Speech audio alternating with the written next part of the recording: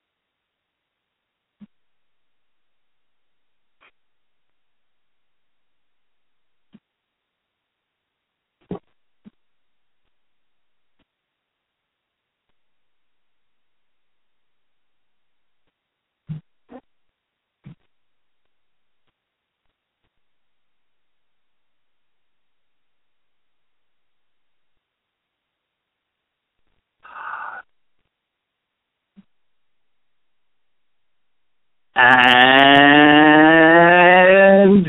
good evening, everybody, and thank you for choosing King Jordan Radio, Season 3. This is King Jordan you're listening to on let me get the date here. It is the 7th of October, 2014. Tonight we're going to have the author of the book, WrestleMania, 30 Years. He'll join us at the 8:15 hour.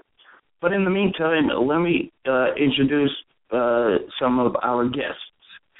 Guest number one is from Chicago. He also does have the book, and he's our wrestling insider, and he joins us now.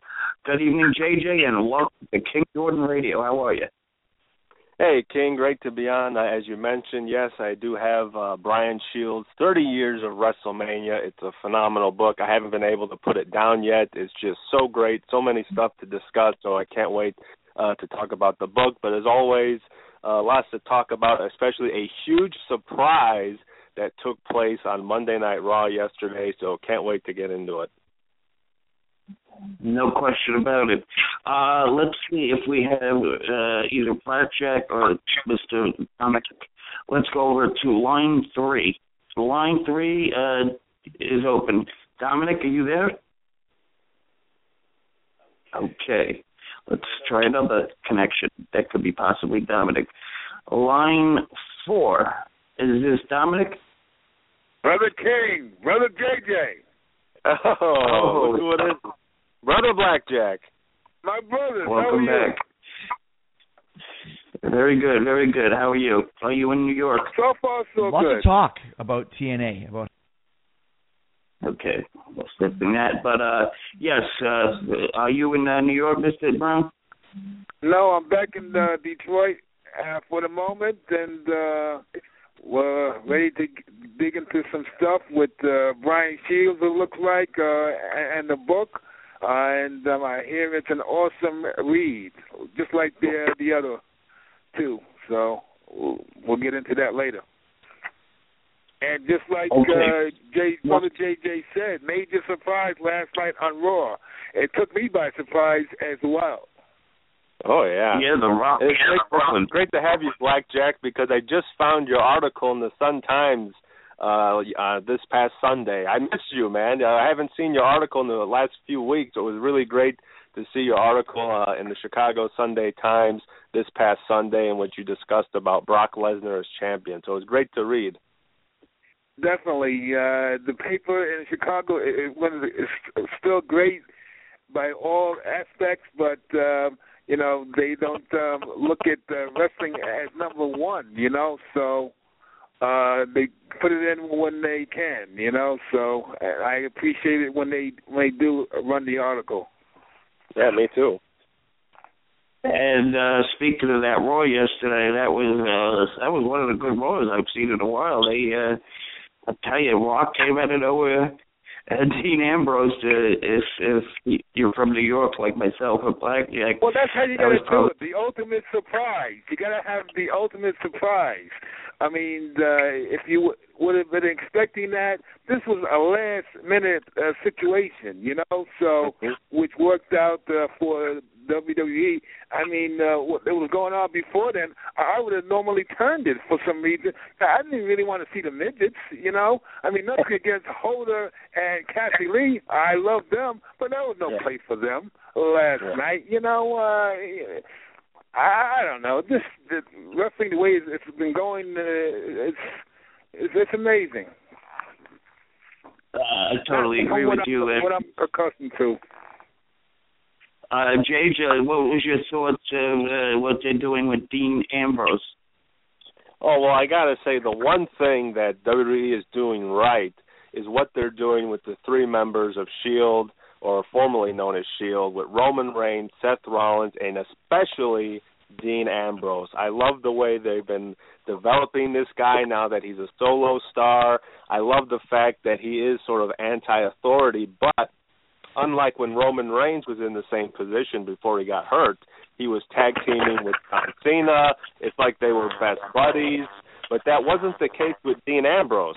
With Dean Ambrose, he's very in your face with Cena. He's like, look, we're not friends, and we're not going to be friends. And they both want to get their hands on Seth Rollins, and they'll do anything, including beat the hell out of each other to get to Seth Rollins. So I like the fact that Dean Ambrose is staying away from being, you know, Cena's buddy, because I think that would hurt him, and a lot of fans might turn on him, because we were all worried the fans might turn on Roman Reigns, but that's not going to be the case with Dean Ambrose. The WWE is using him right. They have him where he's not buddy-buddy with Cena. In fact, they're going to face each other at Hell in a Cell, and they're going to have a match where Dean Ambrose will take on John Cena, and the winner of that match will get their hands on Seth Rollins inside Hell in a Cell. So what they're doing with Dean Ambrose, I'm really liking it. They're making him a lot of fun to watch. He's unpredictable. You never know what Dean Ambrose is going to do. He really lives up to that nickname of being a lunatic and on the fringe. He really is the unstable guy that you have to see in the WWE right now, and that's what they need. They need more superstars that are must-see, and Dean Ambrose is definitely one of those stars. Okay, let me see. I think now we have Mr. Dominic Valente. Let's see. Dominic, the line is open. Are you with us? Mr. King. Dominic Valente. King, you there?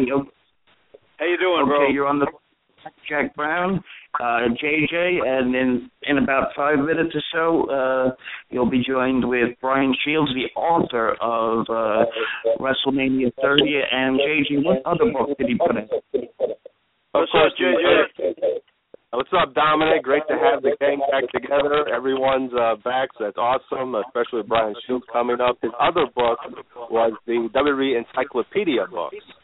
Brother Dominic, how are you, brother? Bro, how are you? Okay. Good. If anybody's near the computer, just do me a favor and mute it, because what happens is it echoes. Okay, I was trying to play the cut of The Rock, so let's listen to The Rock. We'll have to get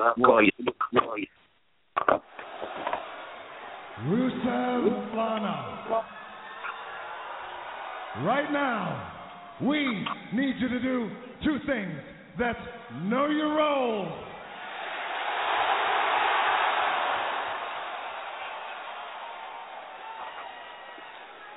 4:30 a.m. The Rock gets up, rolls out of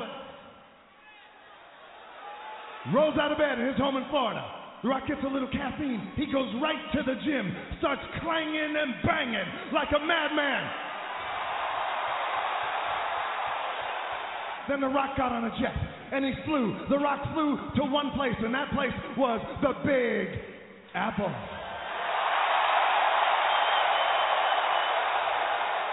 Then The Rock jumped on the 4 train and headed right to the Bronx so The Rock can get out.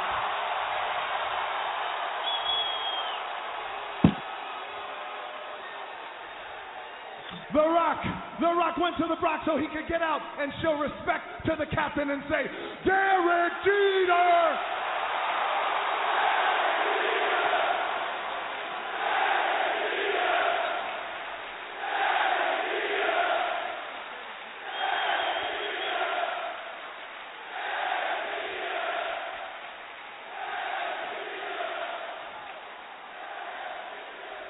And then after he said Derek Jeter, The Rock had one last borough to go to.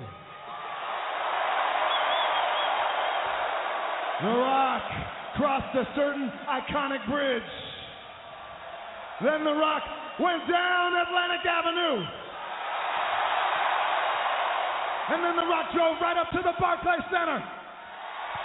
Then The Rock walked through those doors, walked down that ramp, got in the middle of this ring, the People's Ring, in front of the millions of The Rock's fans, so The Rock can proudly say, finally, The Rock has come back to Brooklyn! Electrifying. Who do you think you are? Coming in here and interrupting the great Rusev.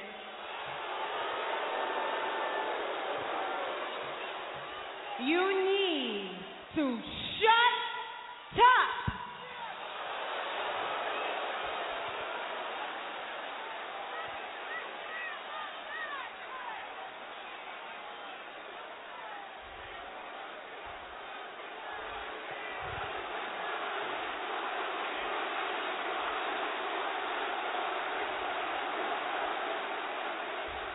Listen, you American piece of garbage. This is your last warning. Leave now, or I will crush you. Is that what you think? You think you're just going to crush The Rock? It doesn't matter what you think. Enough. Just like the great Vladimir Putin once said, the comrade wolf knows whom to eat. And right now, Rusev is hungry.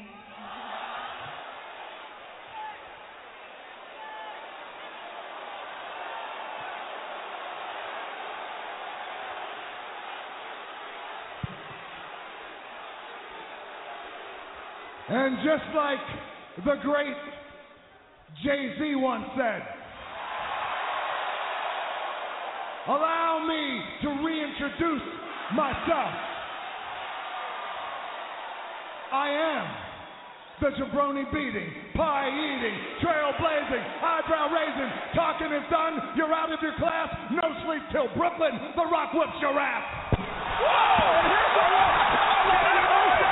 Can you believe that? A Bravo Bull laying a smackdown! Rusev! Look at his leg! He's wobbling! And Rusev sent flying! This is why The Rock is the most electrified man in all of sports entertainment. The great one! Come on, Rusev, come get yourself some. Here's something before you two go that needs no translation. If you smell what The Rock is cooking. What an incredible moment live on Monday Night Raw. The return of the Brahma Bull.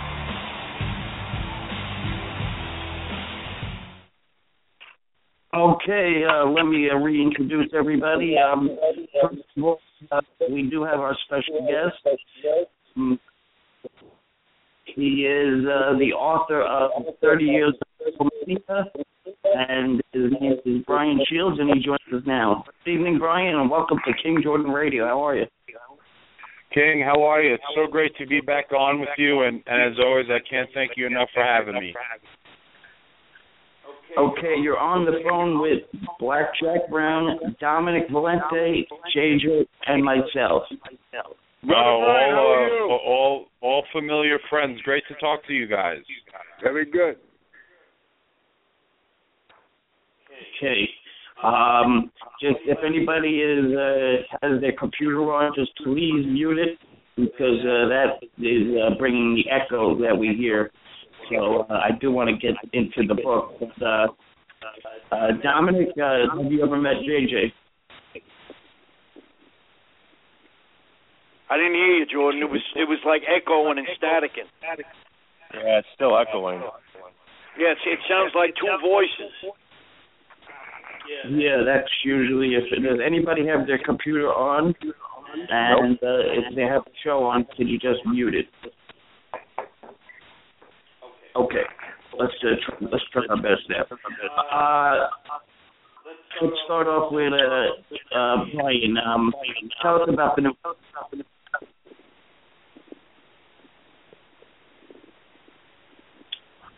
Mr. Shields, can you tell us about your new book?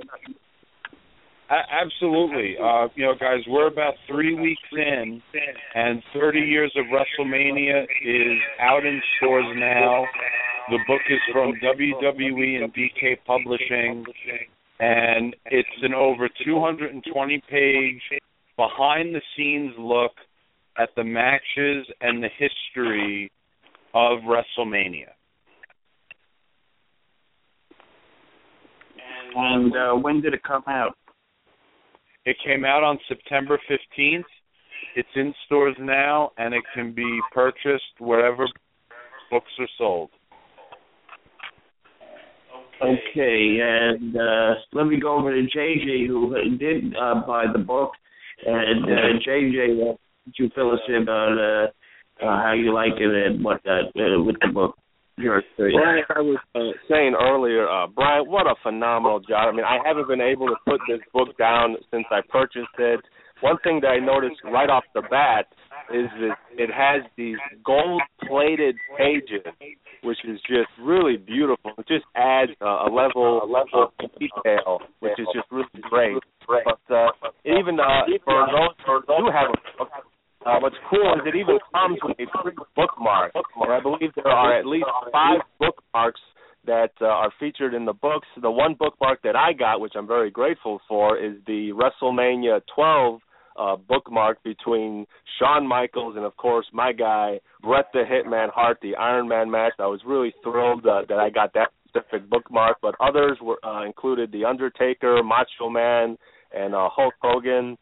And it's just really phenomenal. I mean, they cover so much in this book, as well as, of course, Shawn Michaels. There are 2 pages that are dedicated to Mr. WrestleMania, and they highlight all of Shawn Michaels' WrestleMania moments and its matches. There are 6 pages that highlight the WWE Hall of Fame, in which they show all the inductees, and they have a brief sort of bio for certain inductees like Andre and Buddy Rogers, Antonio Rocca, the Fabulous Moolah, Vince Sr., Bobby the Brain Heenan, Paul Orndorff, Sherry, Dusty Rhodes, Mae Young, Steamboat, Gorgeous George, the Legion of Doom, Shawn Michaels, the Four Horsemen, Bruno, and, of course, last but not least, the Ultimate Warrior.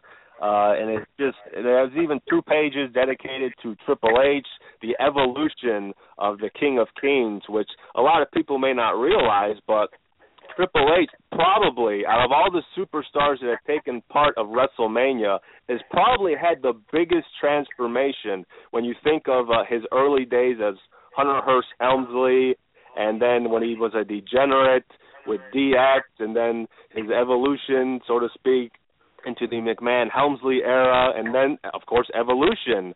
And then even lately, his matches were with The Undertaker, where he's a COO. I mean, he's really transformed throughout his entire career, and you can sort of really see that in those 2 pages that highlight him. And, of course, there are 4 pages dedicated to The Undertaker's undefeated streak, 21-0, and the level of detail that each WrestleMania has. If I could just go over very briefly, WrestleMania 1, and it's just incredible because at the top of the page it'll tell you the venue. It'll tell you Madison Square Garden, New York, and it'll give you the date, March 31st, 1985, the attendance record, the announcers who were present, the ring announcers, the locker room correspondents, the special guests, the celebrities, even the timekeeper, the referee, the main event guest. I mean, it really goes into detail of everything that happened. And in the middle of the page, they have, of course, the event card and the matches that took place. And they have these bullet points that discussed the main event, the women's title match, the tag team title match, the Intercontinental title match, and, of course, the Body Slam challenge between Big John Studd and Andre, and as well as the 4 remaining matches on the card. And at the bottom of the page, there's a bit of backstory going into the creating of WrestleMania and how they had just about 2 months to really put everything together and to make sure it went off without a hook, and how it didn't have, there weren't really any TV, or this wasn't a pay-per-view time yet. So they really had a lot of work to do in such a short amount of time, and they had so much to do. And from what I know, there's 6 pages that are dedicated to just WrestleMania 1 alone. And like I said, page 2, you'll see a lot of focus talking about celebrities. Page 3, they show pictures of Hulk Hogan training with Mr. T. On page 4, they'll talk about how Mr. T had a little heat with Rowdy Piper, and as well as it just being one of the hottest tickets in New York at the time. Page 5, they discuss the battles between Andre and Big John Studd. And, of course, page 6 talks about the main event. And to compare WrestleMania 1, then I have to talk about WrestleMania 30. And you look at WrestleMania 30, which had about 10 pages dedicated to it, which is amazing. And, of course, WrestleMania 30 was at the Mercedes-Benz Superdome in New Orleans. And, again, they have a brief where they talk about the announcers, even the French announcers, the Spanish announcers, the ring announcers, the Hall of Fame announcer, the guest host, Hogan, and as well as the special correspondents, and, of course, the date and the attendance record, and, of course, the event from the Triple Threat main event, the Vicky Guerrero Divas Invitational, the Andre the Giant Battle Royal, Memorial Battle Royal, the 6-man tag between the Shield and the New Age Outlaws, and, of course, the 3 other remaining matches. And page 1, they look at the 3 legends in one ring, where you saw Hogan, Rock, and Austin. I mean, one of the biggest moments, I think, in WrestleMania history, is seeing these 3 legends, these 3 icons in the WWE and sports entertainment. And page 2 focuses on Daniel Bryan and Triple H. And there's even a little bit discussing the WWE Network and how the WWE Network, their first major pay-per-view was WrestleMania 30. And page 3 talking about the Shield matchup, and page 4 covering the Andre the Giant Battle Royal. Page 5 and 6 were dedicated to the Undertaker and Brock Lesnar match. And page 7 featuring Cena and Bray Wyatt. Page 8 talking about AJ Lee and the Diva Invitational. And page 9 and 10 focusing on the Triple Threat main event for the WWE World Heavyweight Championship title with Randy Orton, Batista, and Daniel Bryan. And it's just unbelievable. Each WrestleMania has so much detailed information, and the photos are beautiful. And I should talk about when they talked about the streak with The Undertaker and Brock Lesnar, which was something I didn't expect to see in the book, was they also covered other superstars' tweets. They covered Twitter and all the shock responses from the fans and all these tweets, and they really updated this and made it so friendly with today's audience. And I just thought that was just a nice touch. I mean, what a phenomenal book, and it covers so much. I mean, there's still so much more I have to look through, but I mean, what a phenomenal book. I think this is just as good, if not better, than the encyclopedia, because it's WrestleMania. It's a very special book. It's special to a lot of wrestling fans who just love WrestleMania. Anything WrestleMania related, you're going to see there. Even merchandise items that were being sold at the time, from hats to T-shirts. I mean, they covered everything. I mean, what a phenomenal job. My hat's off to you guys. Well, JJ, I have to say, first off, it's great to talk to you again. Thank you for the support in buying the book. And I'm so happy to hear how much you enjoyed it, and thank you for that wonderful rundown. You know, I mean, this is a labor of love. You know, as you guys on this panel know, you know, we're all lifelong fans of the business and love the business. For me, it's a great honor to work with WWE and DK Publishing on something that is such a special project in terms of the 30-year celebration of WrestleMania, and it's something that you just feel honored to be a part of. No question. Dominic, I believe you have the encyclopedia book, right? I'm sorry? If I'm not mistaken. You have the encyclopedia book, right? Yeah, the encyclopedia I have, it's excellent. There you go. Yeah, you want to weigh There's some in stuff in on there that I didn't even remember happened until I looked through it. Yeah. Yep. Great book. And you want to weigh in on the WrestleMania 30 book? Yeah, I'll be getting it, without a doubt. Of course, 30 years is a milestone. I can't believe 30 years has come and gone that quick. Yeah. So many stars, so many WrestleManias.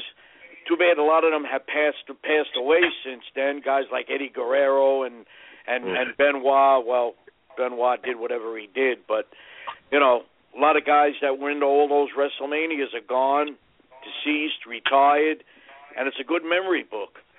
Like Boss Man is gone, and Hercules is gone, and just so many guys are gone, and it's great to read about them because that brings you to memories. And did you include, Brian, all those guys that are gone in the book? For 30 years of WrestleMania? Right. Well, if they had a match on a WrestleMania card, then they're included in the book. Yes, that is true. Yeah. Because the controversy with the Benoit situation, WWE kind of left them out of their book. Sort of left them. It was just when they talk about 20, they don't concentrate too much on that match. They just talk about the Lesnar Guerrero match.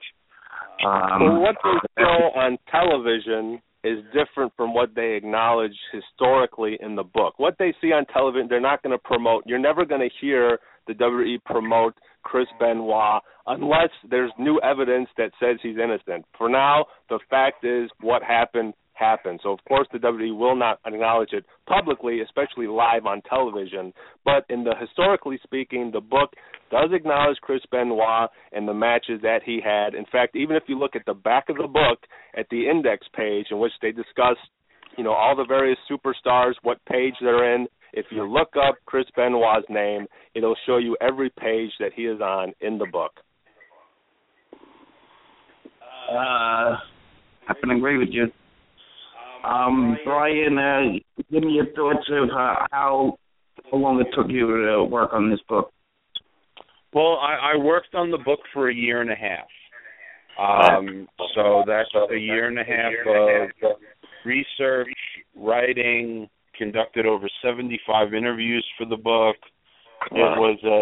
It was an incredible project to be part of. And, when you write and you work on something for that long, to then see it come to fruition where it's actually something tangible that you can hold in your hand, really is a very special feeling. Absolutely. Now, the callers that are listening, where can they get their hands on this book? 30 Years of WrestleMania is available wherever books are sold, whether people like to go to their stores, their bookstores, to buy books, or if they prefer to go online, wherever books are sold, they are carrying 30 Years of WrestleMania. Okay, we were talking earlier about Raw last night, and I'm sure you saw it. Right here in New York. What was your thoughts? I'm sorry, I didn't get that first part. Last night's Raw from Brooklyn. What did you think of it? Well, I mean, it's difficult not to start right away with the great surprise of The Rock, returning to Raw, coming to Brooklyn, which is just a phenomenal happening, and it's another reminder that you never really know what's going to happen on a WWE show, and especially on Monday Night Raw. You never know what's going to take place. I thought it was a good show. I would have liked to have seen a little bit more of an interview from Roman Reigns. I think he's so popular and people are so behind him that I think they wanted to hear a little bit more from him. But, The Rock is that was a great, great surprise. And I've really been enjoying seeing Dean Ambrose come into his own. I feel like every week he's just getting better and better. Oh, yeah. And that's it with the train station. Dominic, what did you think of Raw last night? Well, for the most part, I couldn't stand it, in all honesty. But the highlight was The Rock, all the mentioning of Brooklyn, all the mentioning of New York with The Rock's promo. Dean Ambrose on the train was great. And, of course, the announce team mentioning that yesterday was the birthday of the living legend, Bruno Sammartino. 79 years old, I believe. To me, the rest of the show was a throwaway. It was your typical Raw. You couldn't wait for 11 o'clock to end. But The Rock coming out when he did made the show all worthwhile. And that's not even a full-time guy. And Blackjack, what do you say? Of course. I agree with Dominic, of course. I love Hoda and I love Kathy Lee. Oh, me too, bro. I don't think the place was there for them last night in the wrestling world. The midget match I could have done without. Yep. What the hell was that? Going on there. And then everything else. They're pushing everything and. You notice the advancement of certain people in that organization. It's a different world. It's a different product. I still love the wrestling, but you got to deal with the entertainment factor part of it, and that's why we got the Joe Londons, and which was great to see. You know what I'm saying? And her battle and their fight, against the cancer stuff, which is awesome. I love all that, but I think they put too much. They want the extremities of other avenues as far as the press, the type of entertainment they are. It's more than wrestling. It's an entertainment. And Brian, do you see yourself coming out with a fourth book? I don't know. I hope so. Right now, the priority is promoting the launch of 30 years of WrestleMania. I will let you guys know that I am having discussions with WWE, talking about, what's next, if there is anything next in the immediate future. So I hope that by the next time I come on and speak with you guys, that I'll have some good news in that regard. Absolutely. And JJ, I want to go to you. We spoke briefly about it, but Raw last night, what's your take on it? Well, I do like to say that I like that Brian called it a happening when The Rock showed up. That's something that you would have heard Gorilla Monsoon say back in the day. Whenever there was something special going on, he would always call it a happening. So I thought that was kind of cool. But with Raw, with Raw, there's ups and there's downs. And the thing is, you hear Dominic and Blackjack not entertained by the Hornswoggle and El Torito. The thing is, there's a reason why WWE is PG, and the fact is you are not their target demographic. Their target demographic are those young kids, and there are kids watching that probably enjoy that are fun, and it's silly, and for them it's enjoyable. Maybe to an adult male like us, maybe it's not meant for us, but that's just the thing. It's not. This is the PG era, and this is targeting that PG audience. So there's going to be things that we don't like. That could be one of them because it's too silly. But then, as you mentioned, there's Kathy Lee and Hoda, again, two great women. They came in. Maybe they didn't use them the right way. I think there is a place for Kathy Lee and Hoda in the WWE, but it's a matter of how you use them, much like we saw that one pay-per-view in which they had that one country rock band who were ringside, and they were talking during the Miz's match with Dolph Ziggler. I enjoyed it. I think they were used right. They didn't take away from the show. They were featured. They were talking, but the focus was on the wrestling. I think that's a great way to use them. And I just think, unfortunately for Kathy Lee and Hoda, they were just kind of used the wrong way. The Brooklyn fans gave them a lot of heat, but they did their best. They didn't let it get to them. They just tried to have fun with Adam Rose and the Rosebuds. And that was just one aspect of the show. As we talked about, the thing with The Rock was very special. It was a huge shock and surprise. I checked social media Monday, and, of course, a lot of people are saying, oh, did you know WWE's in Brooklyn? And, oh, did you know The Rock is in New York City, too? However, The Rock had tweeted that he was in New York and he was working on business with Time Warner. I mean, he's a busy man. I mean, if you look at The Rock's schedule, I mean, he had the Hercules movie that came out. He has Fast and the Furious, which he just finished shooting. He's supposed to be filming some San Andreas movie that comes out next year. He was just cast in a DC Comics movie, Shazam. Supposedly he was rumored to be attached to the new Baywatch film.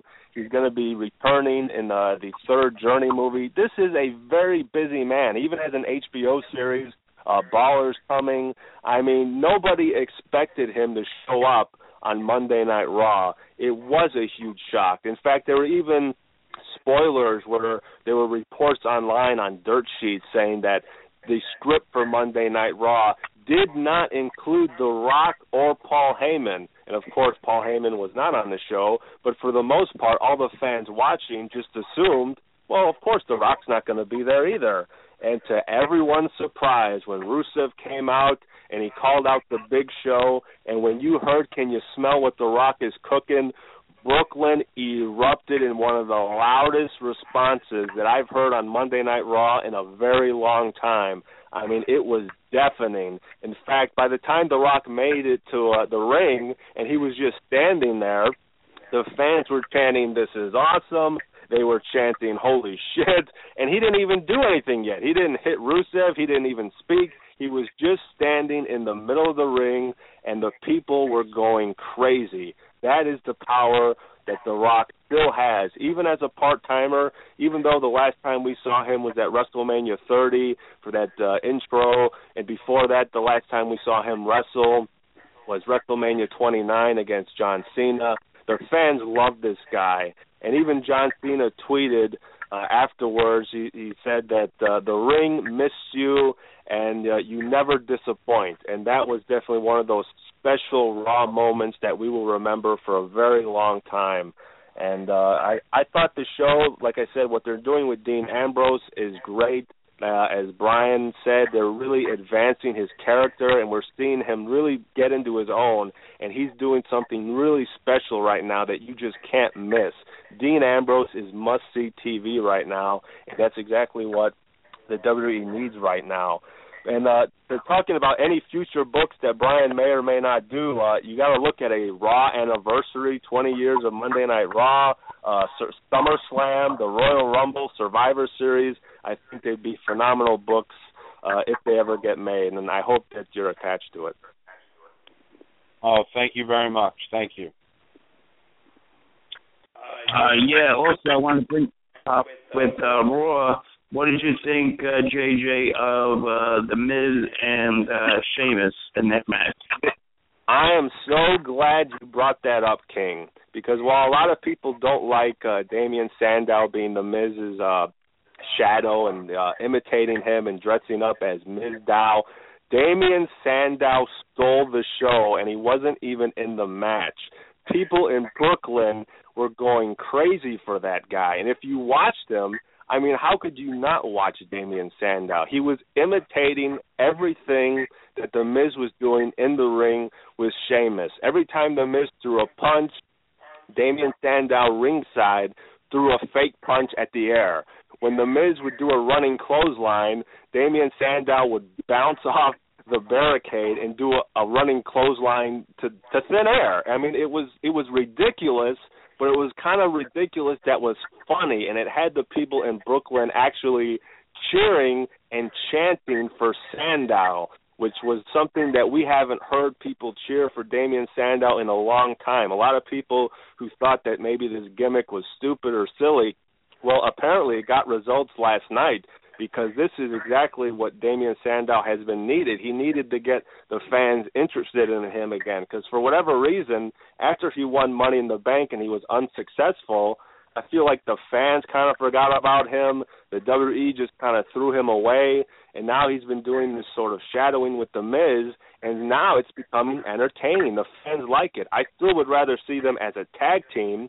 In fact, I even heard Lance Storm did a tweet saying, if you were to put them as a tag team, you would have The Miz come out and get pinfalls and victories, and you'd have Damien Sandow do all the work and get beat up and get pinned and lose matches. That would be the old school mentality of booking them as a team. But for whatever reason, they're not tag teaming just yet.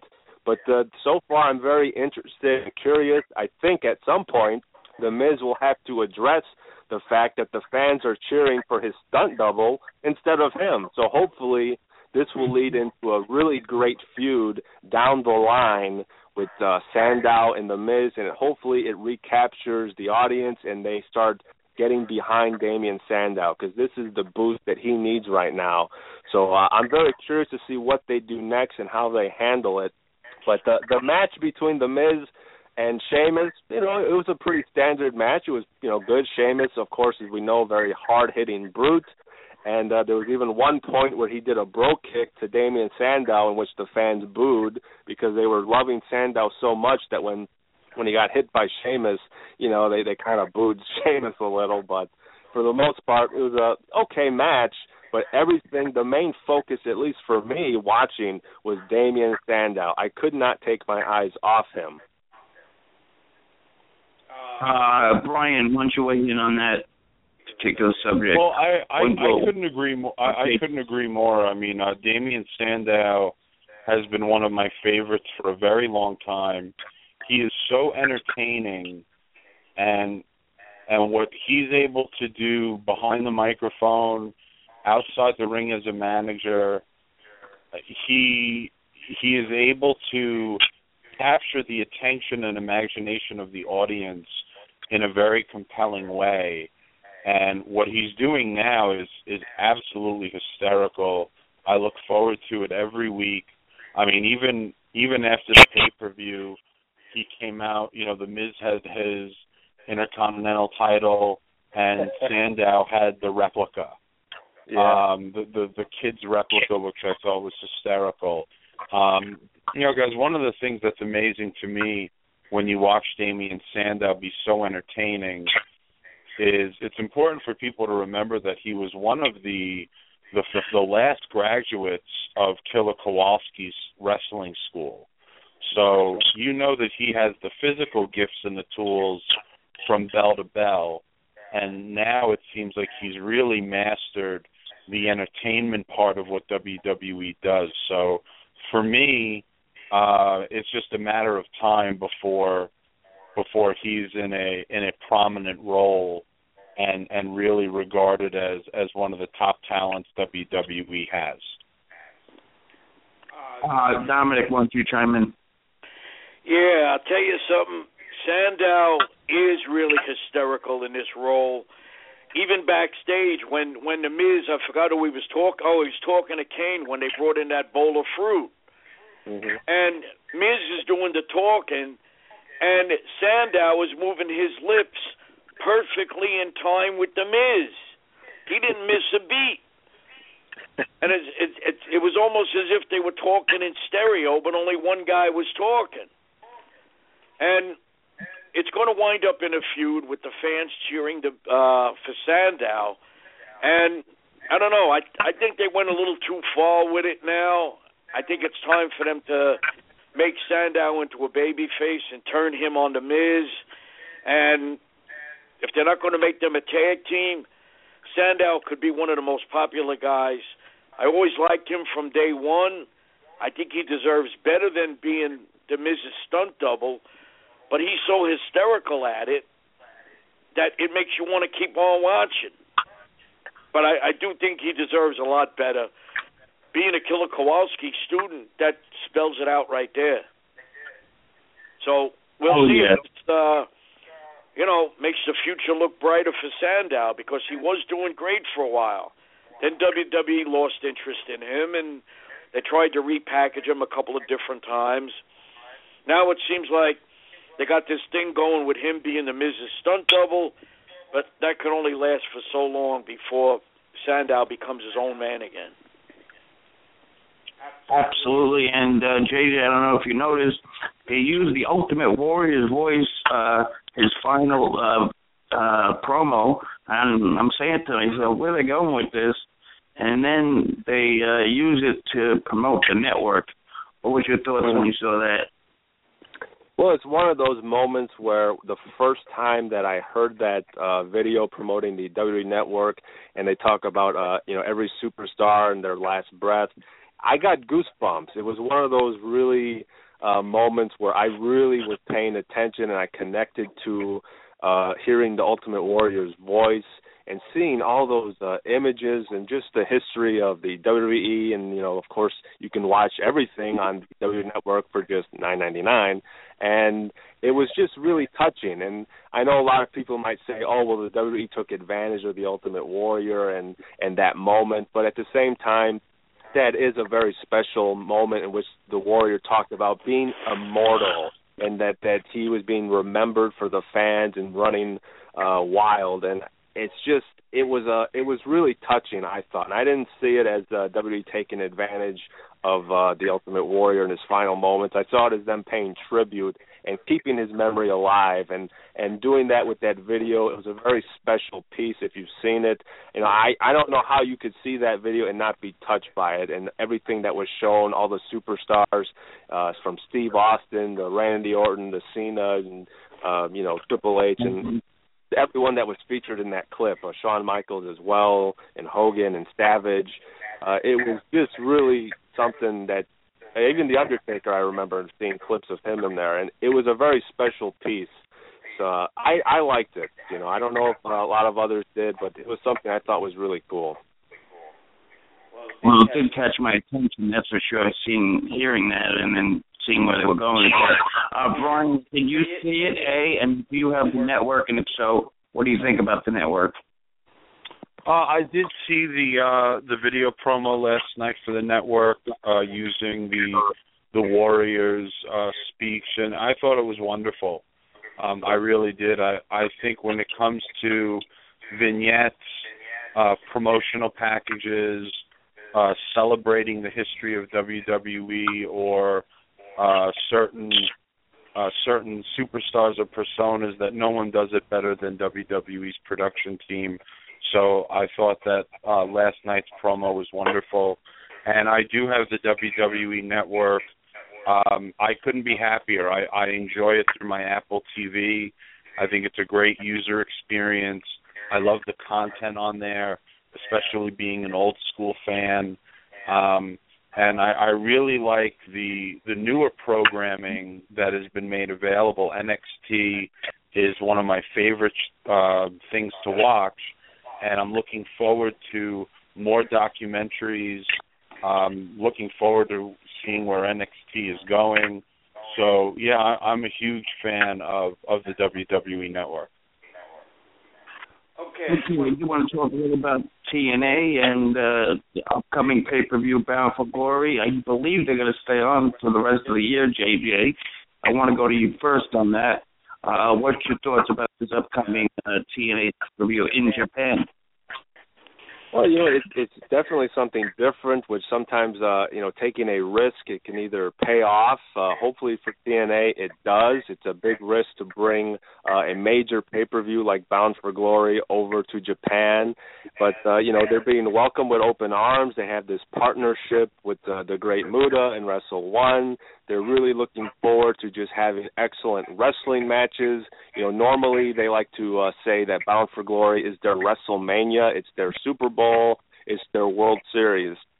I don't know if I would say it's their World Series this year, because normally when you think of a big pay-per-view like a WrestleMania, it's all about the payoff, and it's all about having feuds either come to an end or new feuds starting from these matches. And I'm not quite sure what we're going to get and how many feuds are going to really be leading into Bound for Glory. And a lot of it is just a lot of mixed promotion between TNA and Wrestle One. But at the same time, like I said, we're going to see excellent wrestling. So either way, I hope it pays off really well for TNA, and I know they're going to do everything they can. The talent, of course, is phenomenal. They always, work tremendously hard, one of the hardest working talents in wrestling. So it should be a very special show, and, I'm looking forward to it. Dominic, why don't you chime in? Yeah, I think it's going to be very special. Just when you think TNA is done, they come up with something like this. Doing a pay-per-view over in Japan with Muta and those guys and at the Korakuen Hall in Tokyo, I think it's going to be something really special. I think it's something everybody should get. It's something different. You're going to see TNA stars against the stars of Japan. You're going to see them intermingle in matches, and you're just going to see a lot of great action and a lot of guys maybe we're not familiar with, but that's how you get familiar, by watching them, learning, and seeing who they are.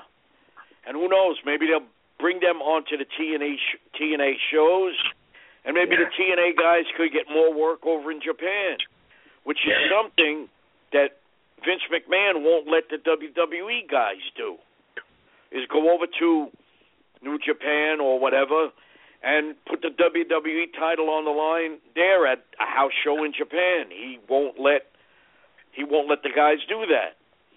Back in the day, his father would bring in guys from Japan, guys from different promotions, even if it was a one-shot deal in the Garden. He would always do that. And he would send guys like Bruno and Dominic DeNucci over to Japan. And when American guys tour Japan, they're revered over in Japan. And I don't think WWE does enough of that. Enough of it. They don't do it at all, unless their whole roster is on tour of Japan. Then it's one thing. But for them to send 3 or 4 guys over to Japan, they won't do it. I think they should do it in Puerto Rico. I know they do it with Los Matadores because they're the relatives of Carlos Colon, but they're the only ones that have that exclusive in their contract. Nobody else does. And they won't send guys to Mexico. Whereas when Jeff Jarrett was in TNA, him and Abyss always went to Mexico. So I like the idea of intermingling the talent of Japan with the talent of TNA, of the United States. Brian, why don't you chime in on that? Well, I think I'm going to speak in general, guys, just because I don't follow TNA all that much, but just as a wrestling fan, they have a lot of great talent, and I hope that they continue to stay on television beyond 2014, and I think that anything that they can do to help that effort is going to benefit the company. I mean, I think what we've seen in the past from other promotions is that to really be a company of a certain size that's not considered an independent promotion, you really need to have a weekly television program in the United States. So I just hope for the hardworking people that are part of the company that they're able to secure that for 2015 and beyond. See, Brian, what's going to happen pretty soon with TNA, they have an international deal with the UK and other countries like Malaysia and whatever into 2015. We ain't got that here in the States yet. Right. You hear them that they're talking about different networks, but nothing's for sure yet, like Sting says. Nothing's for sure. Right. Chris I got a feeling Jericho they're going to reach a deal with Spike somehow and just stay on there. That would be the best. And Chris Jericho has some shirts on his Podcast One show, and he spoke about TNA and the possibility of losing TNA, and said some amazing things. Let's take a listen. Lots of talk about TNA, about how they might possibly lose their TV deal, or they're still in negotiations to re-sign. I have to say that I don't want TNA to lose their TV deal. I think it's very important to have an alternative in any type of business, especially in the wrestling business. I think that the WWE has a tendency to get a little bit lazy when there isn't somebody behind them. And it's not that TNA is directly behind them. It's not like the days of the Wrestling War when it was Nitro and Raw and there really was a race. Obviously, TNA will never take over WWE. That's just because WWE is such a machine. You know, I remember when Hulk Hogan was signing with TNA in New York City, I believe even at Madison Square Garden, I asked Vince about it that day, and I said, does this bother you? And he said, hey, listen, even taking myself out of the equation, he said, TNA can sign whoever they want. You can't beat the WWE. It's such a machine. And this has nothing to do with me, Vince McMahon. He said, you can take any type of company, any type of star, and the WWE machine will eat them up and chew them out and spit them out. And he's basically right. I mean, you can't compete with such a monstrous, momentous, corporation like the WWE as far as trying to take them over. But you can still have a good secondary alternative. And when TNA first started, I bought their pay-per-views every week when their model was they do a weekly pay-per-view, even though it was insane. It was actually quite funny because Raven would always call me, and I would always wait until Raven was on TV to call him back because I knew he wouldn't be there. I knew he wouldn't be able to answer his phone, so I used to wait till the live TNA shows were on and then call Raven. Hey, man, I called you back. Too bad you couldn't answer the phone. And then he'd call me back as soon as he was done with his match, and I wouldn't answer the phone. But I've been a fan ever since those early days. I remember watching AJ Styles and the Flying Elvises. You remember those, the Flying Elvises? That's talking about the early days of TNA. I still was a huge Samoa Joe fan. I think Sonny Siaki was in there. Ken Shamrock was their first champion. There was a lot of early times with TNA. And then, once TNA, they got a deal on Fox Sports, I believe it is, and then finally ended up getting a deal on Spike TV. Does about 1 million people, give or take a few 100,000 every week. It seems like it'd be, it's one of the highest rated shows on Spike, but for whatever reason, they haven't renewed TNA yet, and they're still wondering if they're going to.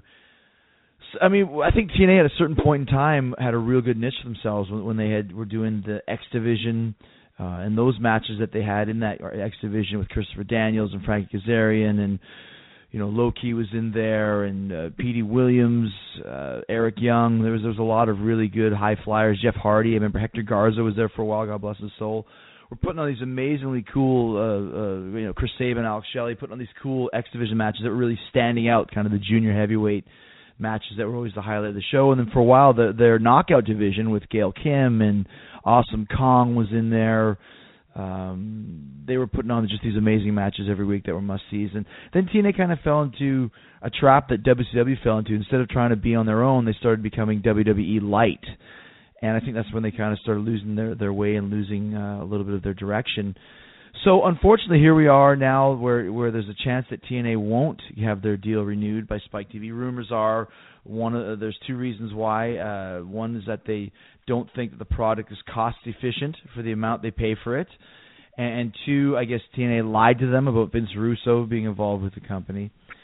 And it was a really weird situation where I guess TNA told Spike TV that Russo wasn't in the company anymore. Then Russo sent an email that was supposed to go to TNA employees, but went into a wrestling dirt site that made it over to Spike TV, and there's a big kind of a lack of trust issue. And my thing is, Vince Russo was the guy who brought me into the WWE, and he was my biggest fan right off the bat. But why would they lie to Spike TV about Vince Russo working there? If Spike doesn't like Vince, Vince is just one guy. It's like, let him go. See you later, bud. We got to keep this company afloat, and to keep him on kind of under the table sounds like a kind of a weird idea. And I just hope that TNA survives. I want to see them survive. I love Bully Ray. He's been on the show before.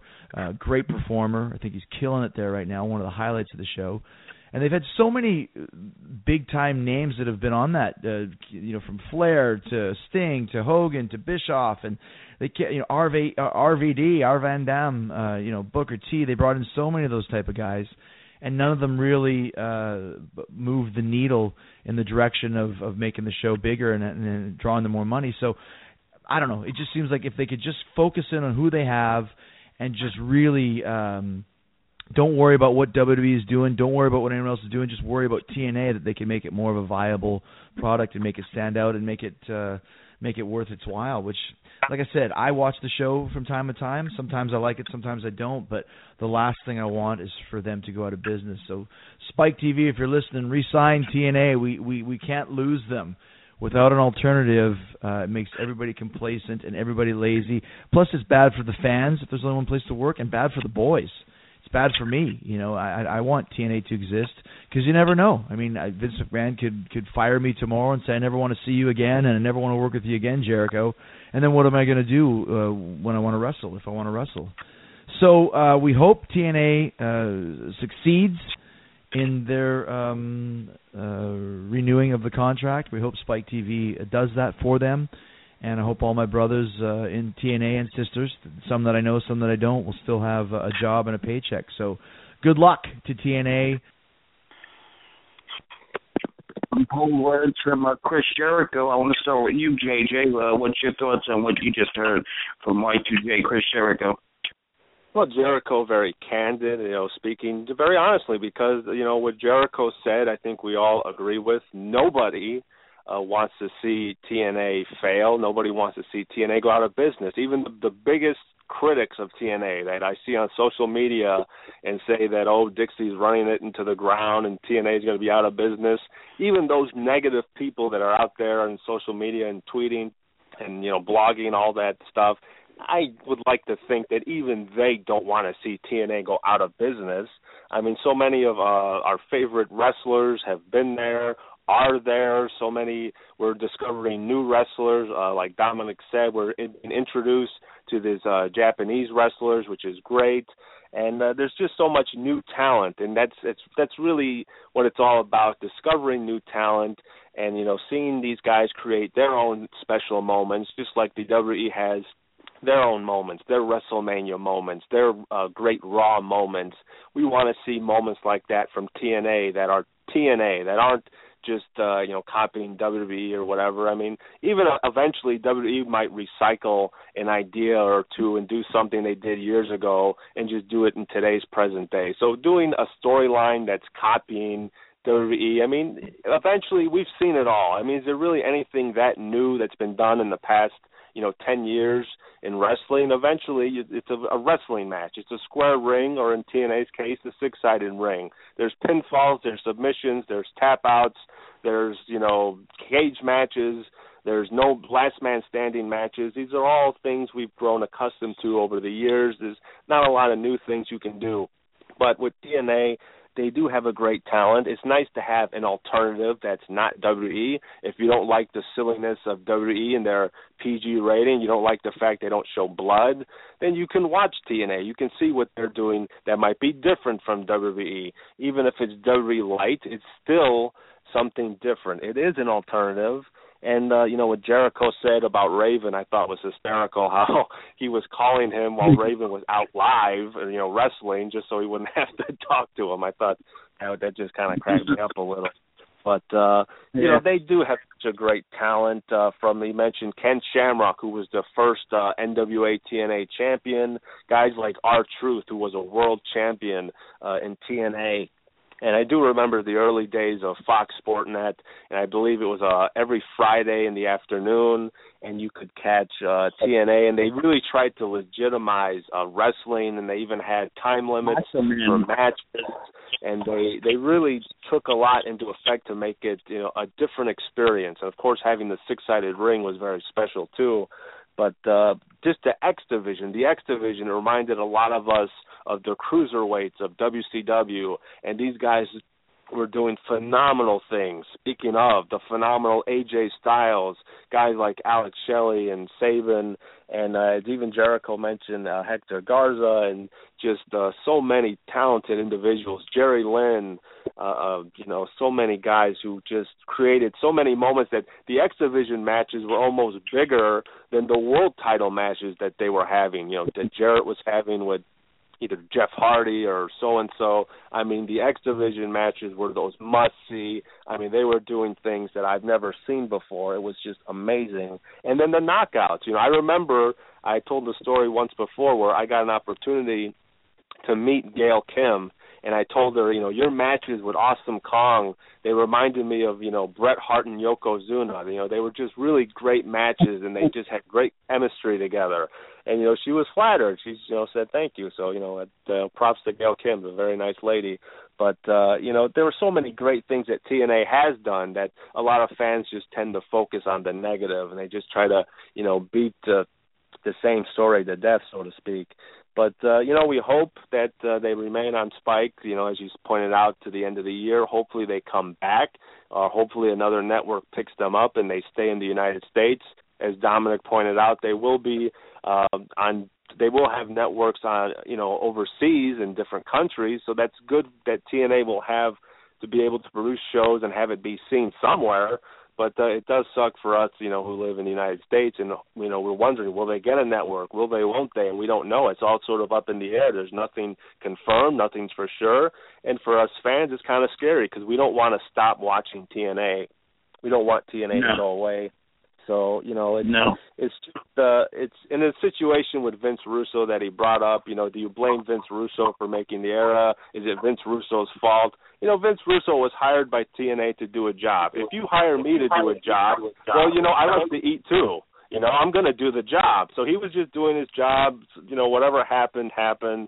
You can't blame Vince Russo 100%, whether Spike is mad at them for Russo. He's just one guy. At the end of the day, it's a product, and if Spike really wanted it, they would keep it. They wouldn't get rid of it for one guy. So, that's a touchy subject. I'm sure a lot of people have their own take on, but I don't blame Russo. At the end of the day, it's up to Spike and whether or not they think that TNA is worth their time and money. We know that WWE didn't get the television deal that they wanted with USA Network. But at the same time, well, at least they're on the USA Network. The USA Network picked them up. So hopefully Spike either picks them up or another network does. And hopefully this will not be the end of TNA. As Jericho said, TNA started out as a weekly pay-per-view every Wednesday night, and they've really come a long way from Fox Sports Net every Friday. And then eventually when they came to Spike and they were on Saturday night, and then from the move from Saturday night to prime time on Thursday, and now they're prime time on Wednesday. I mean, they've gone through a lot of changes, and they're still here, and hopefully they're not going to. They even tried going head-to-head with Raw for a couple weeks. It didn't work, but that night when RVD won the title, they went head-to-head with Monday Night Raw a couple nights. Remember that? Yeah, I do remember, and it was something just to get a buzz, because, everyone says, I missed the Monday Night War. That was the greatest time in wrestling history when WWE and WCW were going head-to-head, and I believe Dominic has pointed out that while it was great for, maybe the WWE and WCW, they were number one, they were trading the ratings back and forth, but for us fans, it sucked, man, because if you were a WWE fan, you were watching WWE, so you were missing what was going on Nitro, and if you were a Nitro fan, you were missing all the great stuff that was happening on Monday Night Raw, so it was very difficult. You had to pick one show and maybe record the other one, so it was very tough, It was a great moment, yes, but, it was a very exciting time. There were moments, surprises that you just can't even replicate. But and I think TNA, they just wanted to recapture that. They wanted to get fans talking. They wanted to get people buzzing and switching between shows. And maybe it wasn't as successful as they hoped it would be, and it didn't lead to something bigger. But, like I said, TNA, they're open. They're experimenting. They're trying to see what works. And, I give them a lot of props for that, for taking chances. Sometimes the risk doesn't always pay off, but they're not afraid to do whatever they can to survive and get better for it. Absolutely. Dominic, why don't you weigh in? Yeah, JJ is right. With the Monday Night Wars, I hated that. And not just if you were a WWE fan, that's what you watched, or if you were a WCW fan, that's what you watched. If you were a wrestling fan and wanted to watch both of them, that was a killer. You watch one, tape the other. Then you got to watch the other one. And I would have rather have on 1 hour, 2 hours on one network with WWE, and 2 hours on another network with WCW following it. Start 8 to 10, and then make the other one 10 o'clock to midnight or whatever.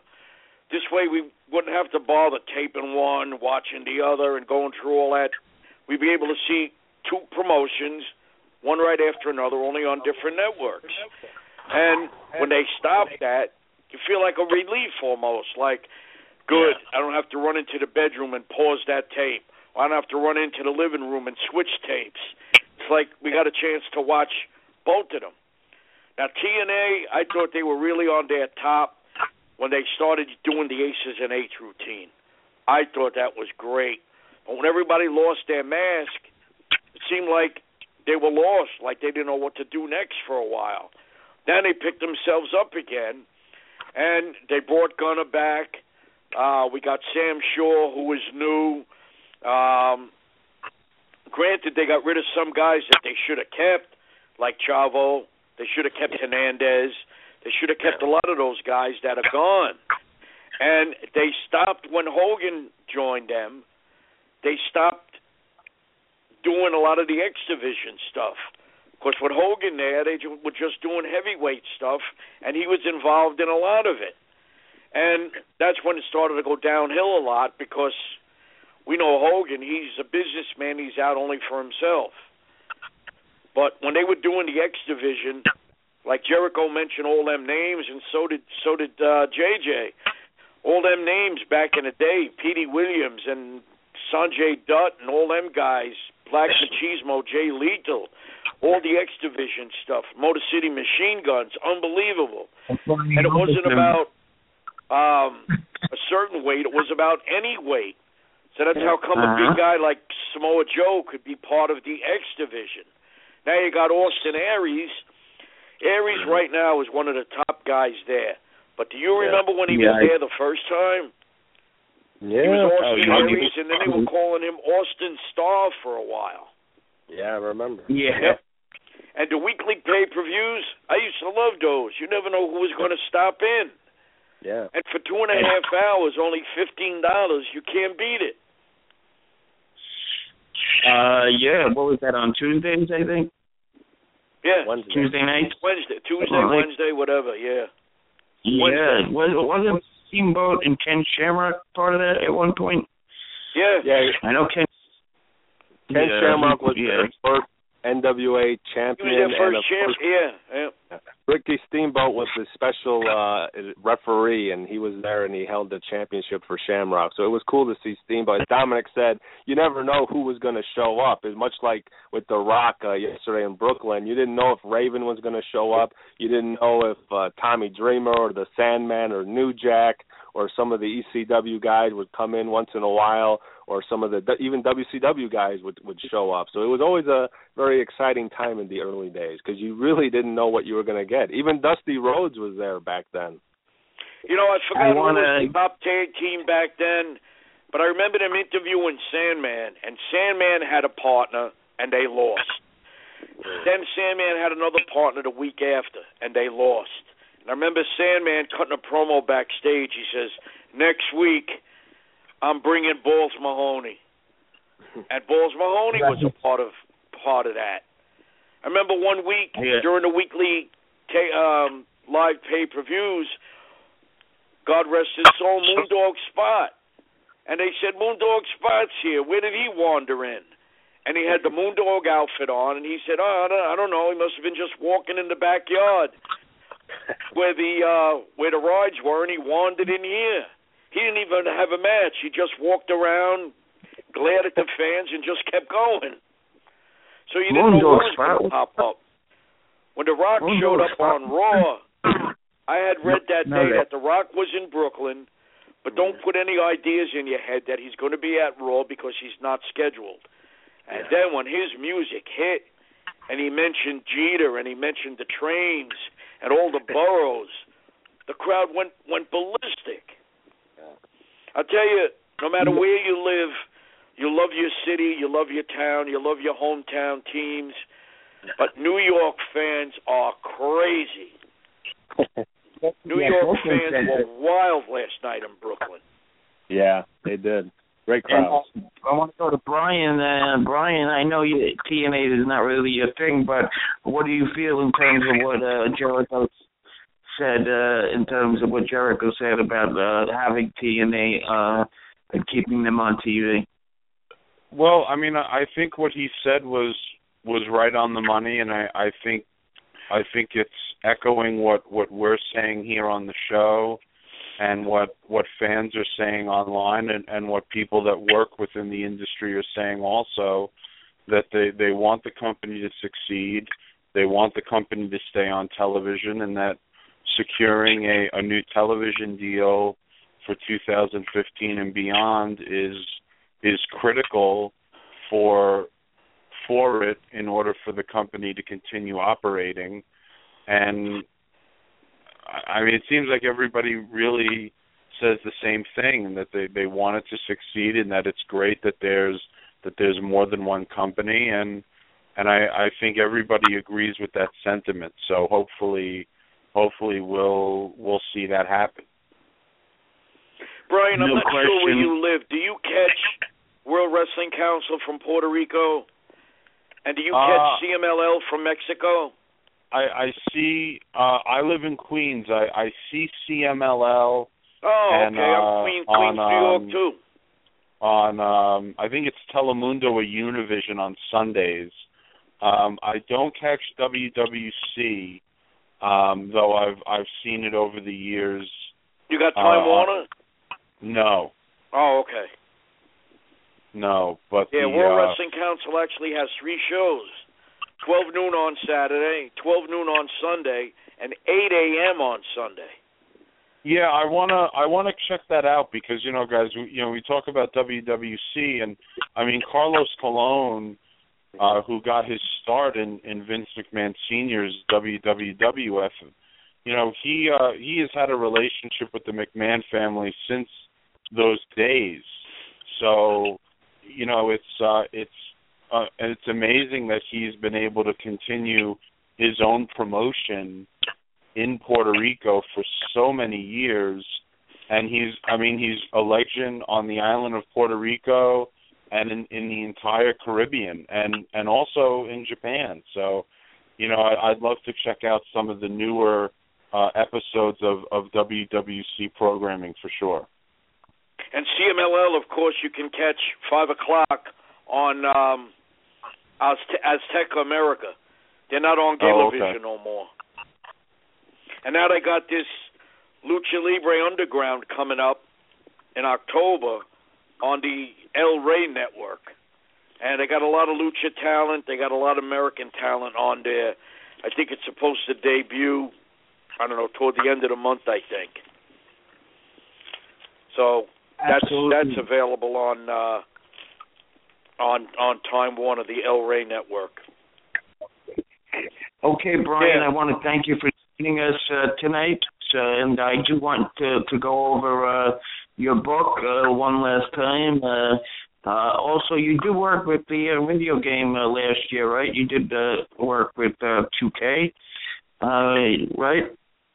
I did. I had the pleasure of working with the development team at WWE 2K on WWE 2K14, and I was able to do that again this year for the upcoming WWE 2K15 video game. So anytime I get to work with 2K Sports and the developer Visual Concepts, it's always a great honor for me, especially as a gamer. They do phenomenal work. And, King, I can't thank you enough for having me on. It's always great to come on here and be part of the panel. Yeah. 30 years of WrestleMania is in stores now. It can be found wherever books are sold. It is the only book that you'll find on the history of all 30 WrestleManias, celebrate the matches, as well as taking people behind the scenes. As far as me and social media, I could be found on Twitter at It's Brian Shields, as well as on Facebook as Brian Shields. And I'm going to be talking much more about the book and behind the scenes and making of and all that kind of good stuff. So, guys, I'm gonna step out of the ring here. It was great talking to everybody, and King, thanks again for having me on. Just want to get one last story from you, Brian. The best part of the new video game, WWE, the one that you just recently worked on. Well, I have to tell you, I would definitely go to their website to check out all the information. The career mode is phenomenal, and of course, you know, being an old school fan, I mentioned him a little earlier, but the fact that Sting is in a WWE video game officially is very, very cool for a lot of old school gamers and old school wrestling fans. The commercial that WWE and 2K have put together for that occasion is tremendous. So there's going to be a lot of great stuff on WWE 2K15. Brian, before you step out, do you think Sting is going to ever have a match in the WWE? I don't know if he's ever going to have a match, but I have to say, and I just always go back to my opinion as a fan, I hope so. Yeah, amen. Me too. I think he's a great athlete. He's had an amazing career, and I think the talent that's in WWE and everything that they can offer, I think he still has some great matches left in him, and with the roster today, there are a number of great opponents for him, so I hope so. Good. Okay. Thank you, guys. Okay, Brian. Thank you for joining us. Okay. Believe in this. Brian, it's a pleasure, yes. bro. Yes, and of course we'll definitely check out his book. As JJ, once again, you do have it, right? That is right. It is awesome. You definitely have to pick it up. As Dominic said, if you have the encyclopedia, you have an idea of the level of detail that they put in their books, and WrestleMania 30 is exactly like that, except it is all things WrestleMania. So it's definitely a real treat. Okay, I want to get to this clip. Take a listen. Bret Hart, was he a part of the Monday Night Wars? Let's take a listen. Ben from Winchester, England. I was watching the Bret Hart episode of the Monday Night War, and one of the topics covered was WCW's misuse of Bret post-Screwjob, holding back on bringing him in, immediately sticking him in the NWO, and all the terrible WCW booking. I was wondering if there was any reason for holding Bret back. Hogan, possibly concerned his thunder would be stolen. And can you think of any other major cases of a company completely misusing talent or wasting an opportunity the way WCW did with Bret Hart? Well, how about WWE bungling the single biggest angle ever handed to them on a silver platter in the Invasion? Does that count? Because that would be at the top of my list as far as bungled storylines. As far as have they ever mistreated anybody else the way they did Bret, I would kind of throw Ric Flair in that category. And I think it was off and on. I mean, they would go through these periods where Flair would be the champion and he would kind of be the top guy, but then he wouldn't be the champion, and that's fine. He doesn't have to be the champ, but they would treat him like garbage. And then we knew the animosity with him and Bischoff, and then they did these storylines where Flair was in a mental hospital and he got buried in the desert somewhere, just all this nonsense. For a guy who really should have been put up on a pedestal and held in such high acclaim as your all-time great world champion, coming out there in a suit, and they just made him into a joke. And when Hogan came in, and look, I mean, Hogan knew he could work against Flair and he could beat him every single time. Practically every single match they ever had in WCW, with few exceptions, I think, Hogan always beat Flair. And he would no-sell Flair's offense, and Flair was made to look like a complete and utter joke. So I think their treatment over the years of Ric Flair was just horrendous. That's not how you treat a guy like Ric Flair, who was the franchise of that company. This all-time great world champion was reduced to being a comedy character. I mean, that to me, that's pretty inexcusable. And with Bret, you know what? I don't know what was holding them back, and I think Bischoff in interviews maybe he even admitted that they could have handled things a little bit differently. No shit. You had this guy Bret Hart coming off the hottest angle. It wasn't even an angle. I mean, some people think it was, but the hottest story in wrestling was the screw job. Everything was about what happened in Montreal. At that point, even though he was the one to get screwed, there was no hotter commodity at that point than Bret Hart. So Bischoff should have had this plan in his head. Hey, listen, this guy, he may not be this hot for that long. We've got to take advantage of this. We've got to capitalize on this. Whether that means immediately injecting him into the program with Hogan and Sting, probably not the time for it, just because you had been building Hogan and Sting for like a year and a half. That should have just been able to play out on its own. Let Sting win the title at Starrcade, and then maybe you can go right into a Sting-Bret Hart feud from there. I'd have to sit down and think about what was going on back at that time in 1997 in WCW. But, Bret, they held him out because my understanding was that Bret was still under contract to WWE until the beginning of December. I think his contract was to expire a little earlier. He went to Bischoff and said, listen, can I get an extra week? And I think Bischoff was going to give him an extra week because that was when Bret thought the plan was he would drop the championship at the December In Your House pay-per-view, possibly to Steve Austin. Obviously, that never happened. But Bischoff did grant him that extra week. So I don't know precisely the date the contract was going to expire. They may not have been able to use him on television right away. But even when they did, putting him as a referee, I think, for Eric Bischoff's match against Larry Zbyszko, whatever the hell his role was on that pay-per-view, was completely ridiculous. And then the way they used him was completely ridiculous. I agree. I'm sure Bret agrees too. I mean, this notion that, and you mentioned the Monday Night War thing, and I wasn't going to talk about this, and I don't want to go on too long about this, but I will say, people have asked me, have you been watching the Monday Night War? I have not. I saw the first episode, and then I didn't watch a few. I did watch the Bret Hart one. It was well produced. There was some good stuff in there. But when it came to their narrative of what happened in Montreal and the whole screw job, and Vince really didn't have any options, and this guy's going to show up on TV with the belt, and we can't have him do that, and all of this nonsense, all of this fiction, I was like, I've seen enough. If this is how all the Monday Night War episodes are going to be, then you know what? I don't need to watch them. The whole thing was fiction.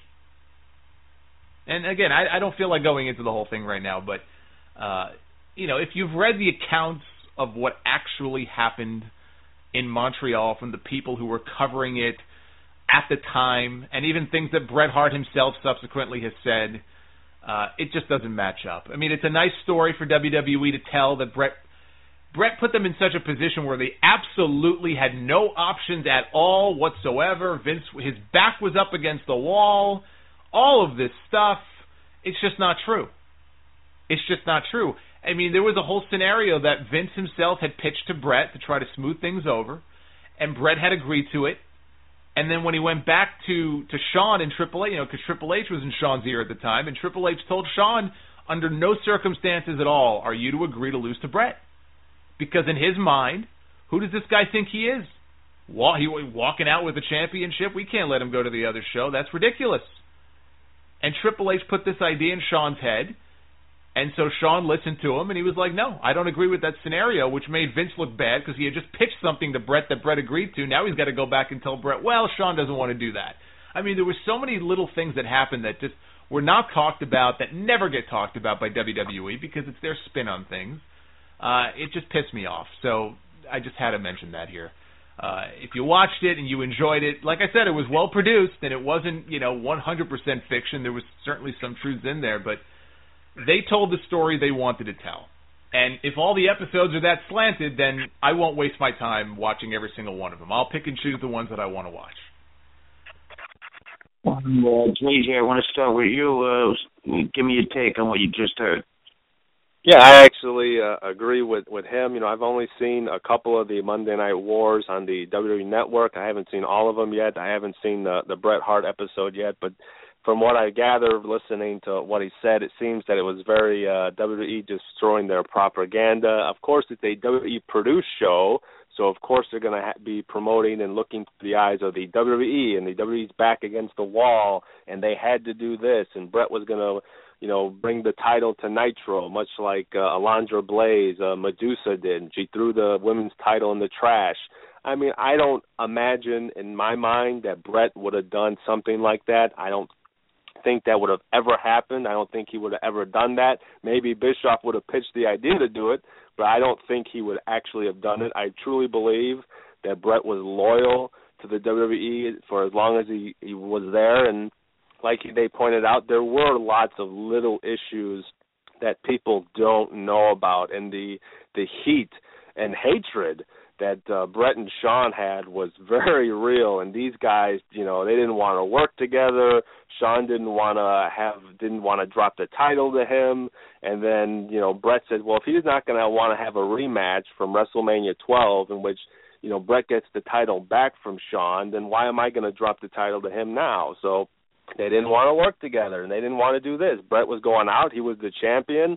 He wanted to go out on top. He was in his home country where he's very loved and respected. He wanted to go out a different way. He didn't have a problem dropping the title to anybody else. It just wasn't going to be Shawn. And, of course, we all know what happened. It's history. There's so much that went into it, lots of little details, like I said. Brett, of course, when he went to Nitro, he should have been, when he went to WCW, he should have been the hottest commodity there. I mean, what happened in WWE, that was huge. That was something, a guy literally got screwed on live pay-per-view between, hundreds and thousands of people watching. And, this wasn't a script, whether you choose to believe that or not, that conspiracy.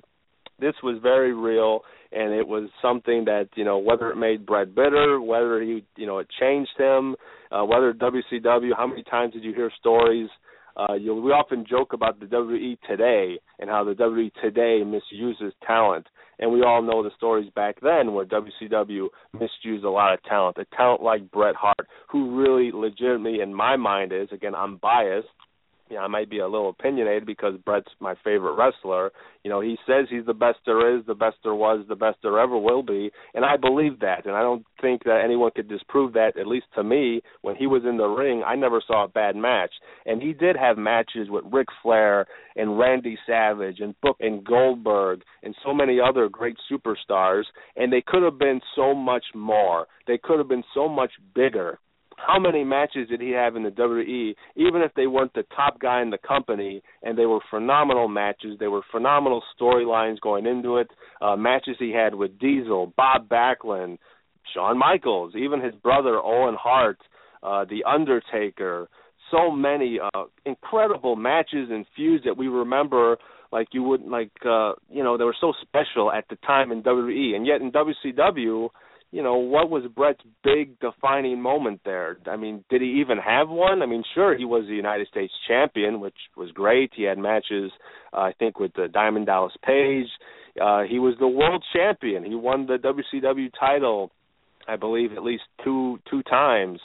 And he could have done so much more. He could have been spotlighted so much more, but for whatever reason, WCW, they had other people and politics played into it. And it's just a shame because we missed out on what could have been a lot better wrestling and moments for WCW. And who knows if that could have made a difference and WCW could still be around if guys, not just Bret Hart, but guys like Bret and young guys like Booker T, who could have been spotlighted better and done more. And it's a shame we didn't see that. He even mentioned a guy like Ric Flair, 16-time world champion. A lot of people compare Ric Flair to John Cena only because John Cena is a 15-time world champion. He's very close to tying Ric Flair's record. A lot of people will say that John Cena's titles don't even compare to any of Flair's titles, and Flair's titles have so much prestige and history. And yet, people forget, you remember Ric Flair's 16th title win, his 15th, his 14th? He was world champion for maybe an hour, a week. There were so many misuses of Ric Flair towards the end. They didn't know what to do with him. They were screwing him out of the world title with Kevin Nash, with Jeff Jarrett. They didn't know what the hell they were doing with Ric Flair. And it's a shame. And that's a case with a lot of the talent in WCW. It's just one of those things where, WCW, they did what they did.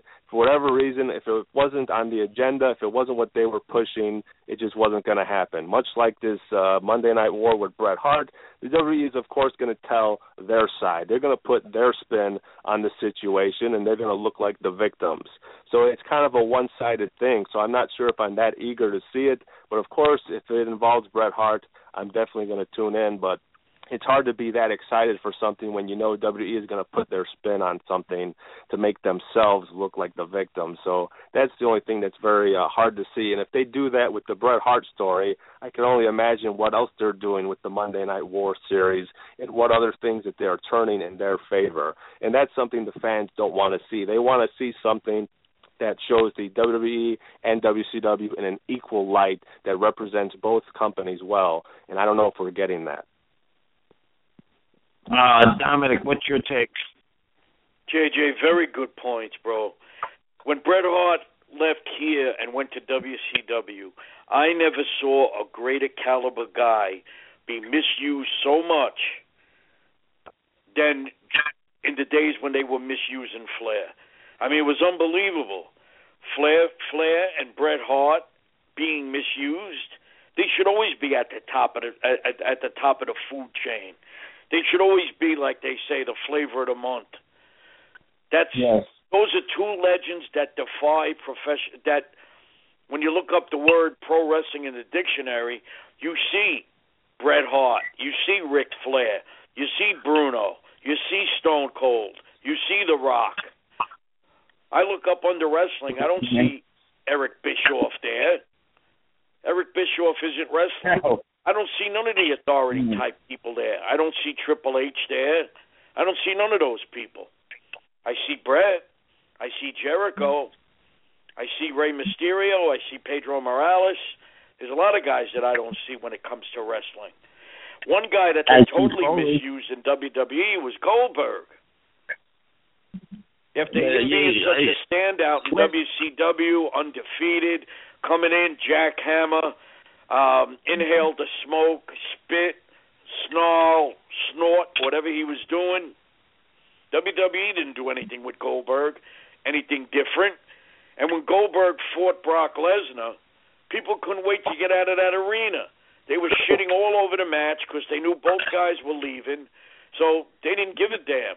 They wanted to get in their cars and get out of there to beat the traffic.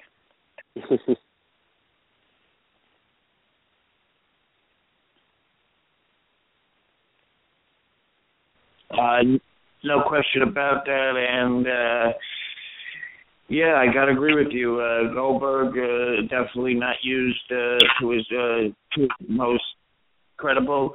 They did use Goldberg one time, just once, good in my opinion, when they had that white boy challenge thing with Teddy Theodore Long.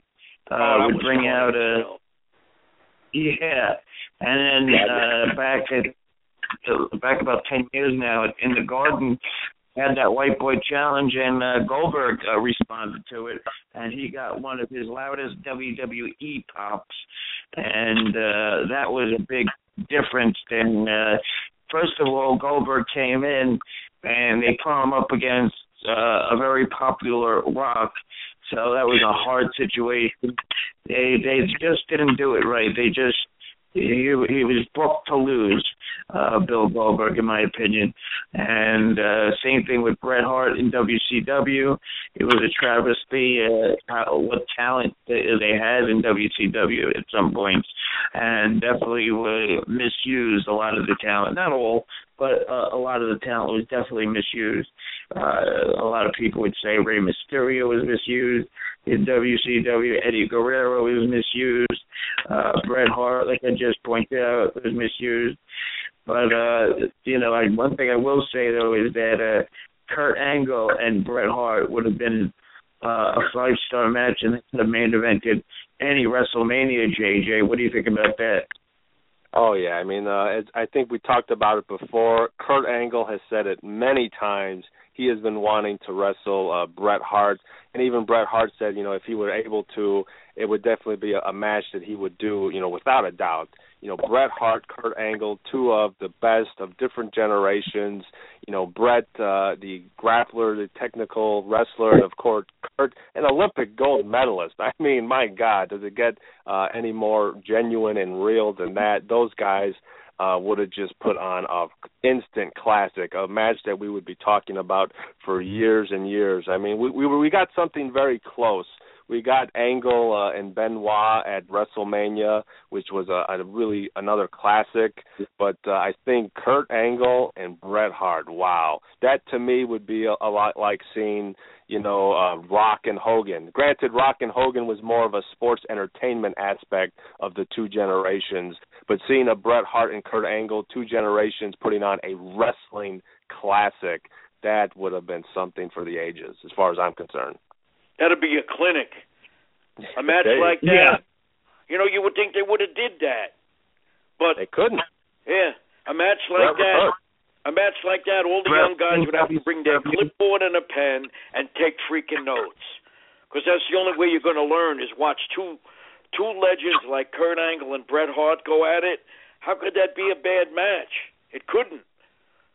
And I think hold for hold and move for move, they would complement each other's style so much that it would have to go to a draw. I don't see any guy getting the better the better hand in the match. I think those two guys are very equal. Unlike Rock and Hogan, like JJ said, is more of the entertainment side of it, not the something that you could write a wrestling book about hold for hold. No. You'd be able to write something like that about a great TV show to have them in there doing that. But for a hold-for-hold technical style match, Bret Hart and Kurt Angle would be unbelievable. Unbelievable.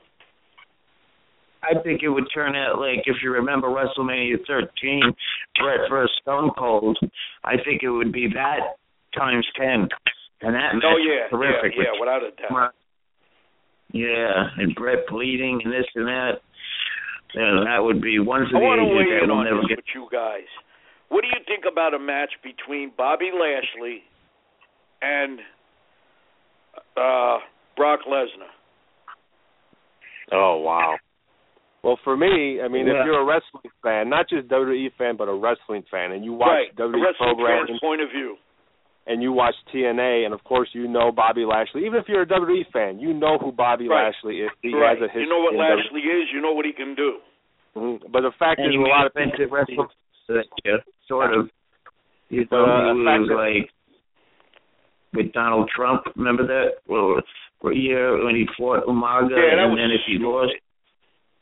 That was stupid. Here's another instance of wasting a guy. But the only way that I would put Brock over Bobby Lashley, Brock seems to have a killer instinct about him. Yeah. That he's a scary son of a bitch. And I wouldn't say hello to him the wrong way.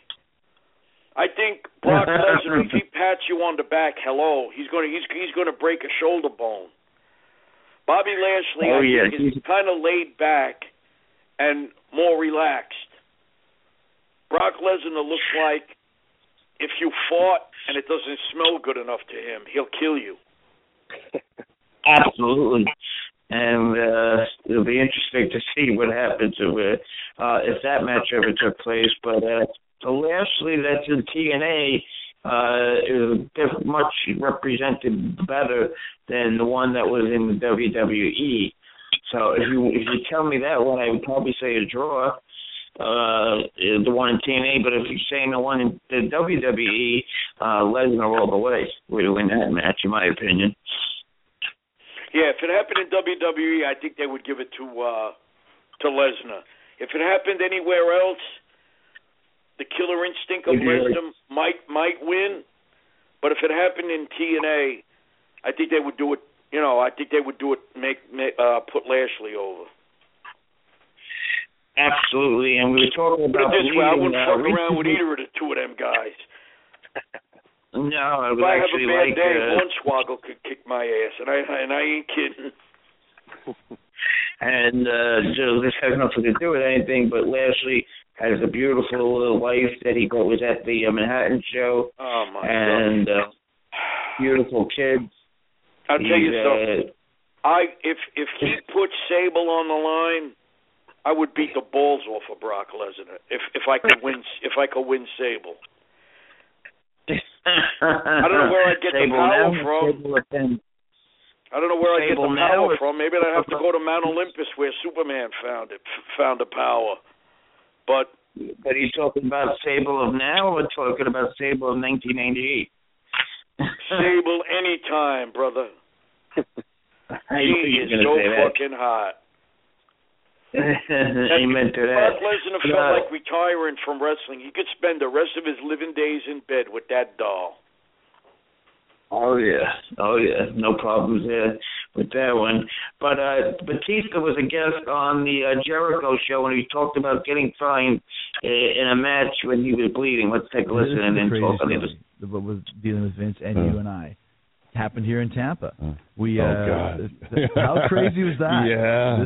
This is. Do you want to tell the story? Let's tell it. Let's tell it. I wrote about it in my book, so people are going to hear about it pretty soon, anyways. But so we're in Tampa, and the idea was I was the world champ. I had a lot of heat with the fans, like as a big heel. Right. And we did what was it called, Taboo Tuesday or Cyber Sunday. Yeah. And the idea was that the fans would pick the referee. Right. And Vince said to me, listen, we want to put Dave over because we want people to know that when they invest in this pay-per-view that their opinion counts. Right.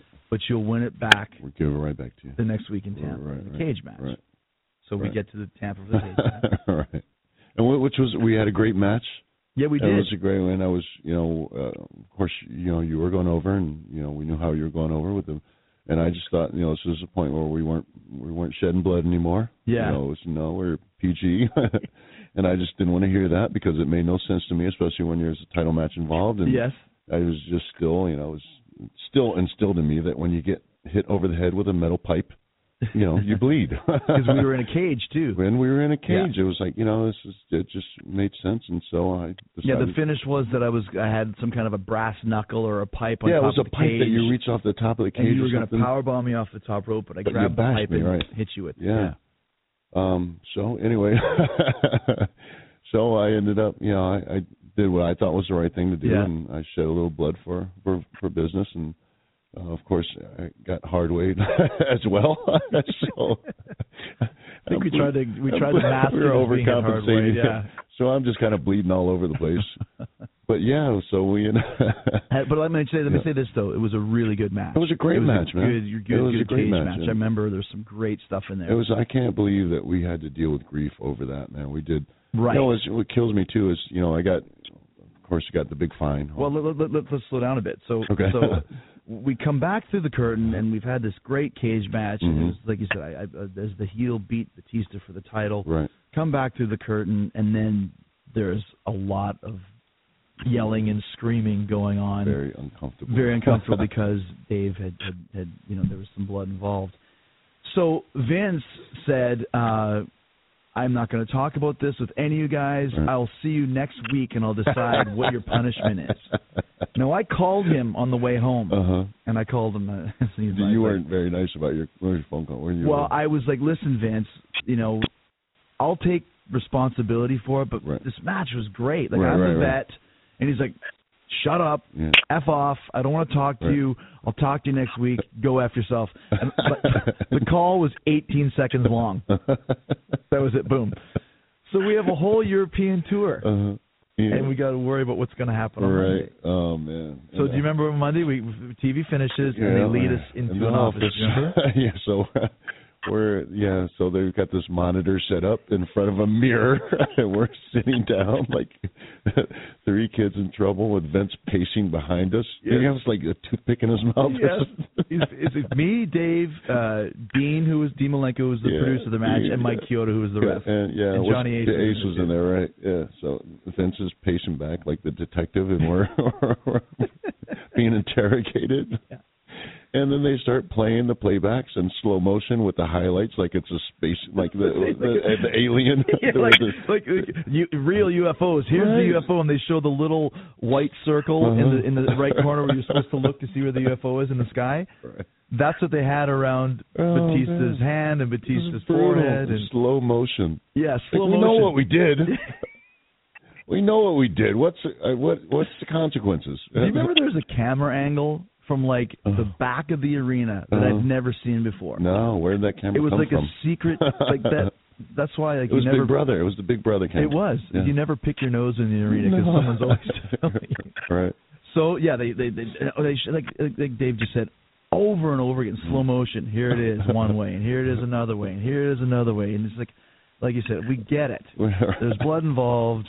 We did it. Now, you had told me earlier in the day that I'm going to get some blood, get some color. And I said, listen, man, whatever you want to do, just, whatever. Right. And I didn't really get much more into it than that. Right. So I kind of knew, but didn't really know. Yeah, and it shouldn't have fallen on you. And it was kind of, it was my choice, and it was me kind of being rebellious. I knew we weren't supposed to do it, but to me, it just felt like the right thing to do, and I was really kind of a little bitter about the way the direction we were going with the company. I wasn't on board. I wasn't a part of the program, and so I was being a little rebellious. And I knew I would get consequences, but I thought I would get the consequences, and I didn't think they would be as harsh as they were. So Vince is there, and he's like, I could fire you, but that would be too easy.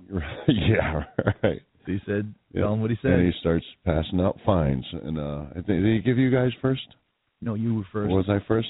So my fine was $100,000. I will never forget that. My heart dropped, man, because I thought it was going to be like $25,000. I thought that was going to be like harsh, and I knew it was going to sting. And when he said $100,000, I was just heartbroken. I literally think that he sucked the life out of me that day. That's when I felt. I think that's the day that I knew I was, things were never going to be the same. Wow. Yeah, interesting. We've never really talked about this before. No, because I felt like I did the right thing, and I felt like I did what was good for I did the right thing. I did, it was good business. This was the stuff that was instilled in us that we were supposed to do. This is what makes our business special. This what makes us, a brotherhood. We do this for our company. We do this for our fans. And he just literally sucked the life out of me by punishing me for doing that. It broke my heart. It broke my heart. Yeah, I like I said, we've never talked about this, and that really, I couldn't believe when he said that. Yeah, I couldn't. $100,000, and I honestly, from my perspective, he came to me next, and it was like the angel of death, like in Jericho, because he had said, and none of you even called me, and I was like, I called you. Yeah, you did. You did. He's like, well, not even called me, but you. And so when he was handing those fines, I think I would have. I don't know if I would have got the 100, but I think I would have got. Yeah. But he ended up. He's like, and you $5,000. Right. And I remember I almost started laughing, like $5,000. Like, what are you smiling? I'm like, nothing. And he fined Dean $5,000, which those guys will make a lot of money. That hurt, man. Hurt Dean, and then Kyoto $5,000 too. Yeah. And like I said, man, I will say this. As man-to-man, gained so much respect for that day because you paid everybody's fines. Yeah, but all of ours. What really broke my heart is Dean, because he was the one guy. He knew nothing about it. He literally knew nothing. He knew nothing about it, man. And Vince was on his case, like, you should have known. You should know about these guys. Yeah. Like, how would he know? That really sucked. That really hurt me. Because Dean's a good dude, man. Great guy. He didn't deserve and he that. didn't know. He had no idea, man. He got punished, and I felt like I stabbed him in the back, and he didn't deserve it. It really sucked, man. And like I said, that's probably the biggest fine I've ever heard of in my life. It was so ridiculous, man. And it was to prove a point. And it was just, it really did. It broke my heart, man, because I just felt like that was, I did what was right, man. I got punished for it, and that hurts too. I mean, I don't care if you're Donald Trump. $100,000 is that's a lot of money. I don't know, man. So, and that was kind of the some bold words from Batista and Jericho, JJ. What's your thoughts? Yeah, I mean, I remember we played this, I think, once before, and we talked about it. And I'm always very surprised by Batista because, I wasn't always a big Batista fan, but I remember hearing this, and it really surprised me. It surprised me on just his attitude in general, and just that he loved, much like a lot of us, a lot of people say, oh, we love the Attitude Era, and the Attitude Era was so great. And he's a guy that he loved the Attitude Era. He didn't like the new direction of the PG era. And he didn't like the fact that he's in a match. It's inside a steel cage. I believe this match happened maybe November in 2008. And it was, and Jericho used a foreign object. I don't know if it was a pipe or brass knucks, and he punched Batista in the head with the foreign object inside a steel cage match, and Batista did what he was taught to do. And when he became a wrestler, you're in a cage match, you get hit with a foreign object, you bleed. That's wrestling 101. That's back to basics. And, he bled during the match, and to hear that, Vince was yelling and screaming and throwing a fit, I understand this is the PG era. I understand that, the whole point of it being PG is there's no blood. There's no swearing. You have to bleep it if they even think about doing anything. You can't show certain suggestive things anymore, and I understand that. But, come on. I think he overreacted. Sometimes what happens during a match when Brock Lesnar took on John Cena and he elbowed him in the forehead and Cena was bleeding? Are you going to fine Brock Lesnar $100,000? Sometimes accidents happen. That one wasn't with Batista, but come on, in the ring, anything can happen, and you can't hold these guys accountable for live television. Anything can take place. And it's just sad, but what a class act by Batista. Not only did he pay the $100,000, my God, $5,000. If you fined me $20, I would shit. But $100,000, Jesus. And not only did he pay the $100,000, but he paid Dean Malenko's $5,000. He paid Chris Jericho's $5,000, and he even paid the referee Mike Chioda's $5,000.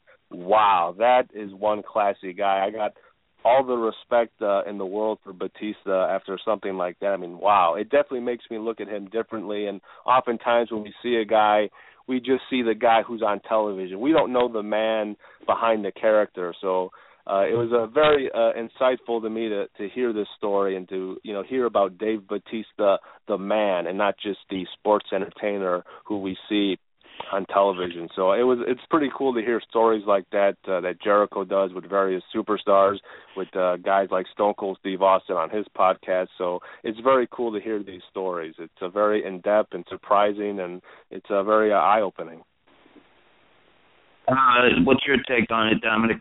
Yeah, I remember you playing that clip. Batista the man, way different than Batista the sports entertainer, as JJ would say. But I always liked Batista. Batista was always one of my favorites. And 1A, exactly right. You're in a steel cage, you're going to bleed. That's another thing that turned me off from WWE, the new rating system. You can't bleed. Austin don't give the middle finger no more.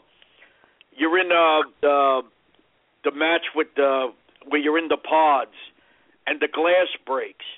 And you don't get cut open on the glass, you get hit with a table, you don't bleed. You're in a cage match, you don't bleed. That's not really a cage match. Cage match, you're supposed to rake the guy's head across the grating until he's busted wide open, till you can't see his face, like Mick Foley back in the day, like anybody that was a bleeder, Ric Flair, Tommy Rich, Abby, The Sheik. Any of those guys that bled, Brody, Stan Hansen, Bruno, Pedro, any of them guys that bled profusely, as they used to say. And now you can't have blood. It's really tough. With the elbow by Brock Lesnar to Cena, accidents happen in the ring. You can have an accident and fall on the ring steps and open up yourself on the ring apron. What's McMahon going to do? Find a guy for tripping? I'm sure he would if he could. Yeah. But that's a different next. It's an interesting story. It's interesting. In the video game, WWE 2K15, there is an option for blood. So it's amazing to me that you can play the video game and have simulated blood, but you can't watch the actual programming and see blood. I feel like that no shit. Oh, my God. Doesn't that contradict itself? Yep, 100%. Unbelievable. All right, we're just about out of time. Where'd Blackjack go? His phone is actually was causing the echo. Let me bring him back and let's see if maybe it stopped. But that Blackjack with us? Yeah, how are you guys? Great show. Can you hear me, Jay? Yeah, I hear you. I don't know what it is. It must be the signal here. Yeah, I hear the echo again now. Yeah, I'm sorry, guys, that my phone gave problems, but maybe next time it will all be corrected. Sorry, brother. No problem. That's all right. No problem. No problem. Now I sound like Joe McHugh. Now, ladies and gentlemen. Okay, before we go down, can you give us the good old birthdays and Nah, I don't feel like doing it. Nah, I ain't doing no birthdays. All right, okay. Today's wrestlers' birthdays. From Brooklyn, the Bodyguard for Hire. We also got Brazo de Oro from the Brazo family in Mexico. Long-standing feud with the Volanos for many years. We got one of my favorite lady stars. We don't see her no more, Malaya Hosaka. And we also got Rhino. Celebrities, we got John Cougar Mellencamp, Yo-Yo Ma. We got Bobby Brown, Oliver North, Tony Braxton, Simon Cowell, and Joy Behar. Yeah. And the day in wrestling history, October 7th, 1987, El Gran Mendoza defeated Hurricane Castillo Jr. in Catano, Puerto Rico, to win for the second time the World Wrestling Council Junior Heavyweight title. And that's that. Okay.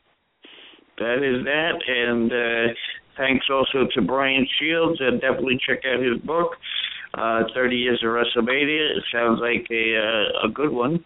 JJ, you know firsthand, as you said, really in-depth stuff.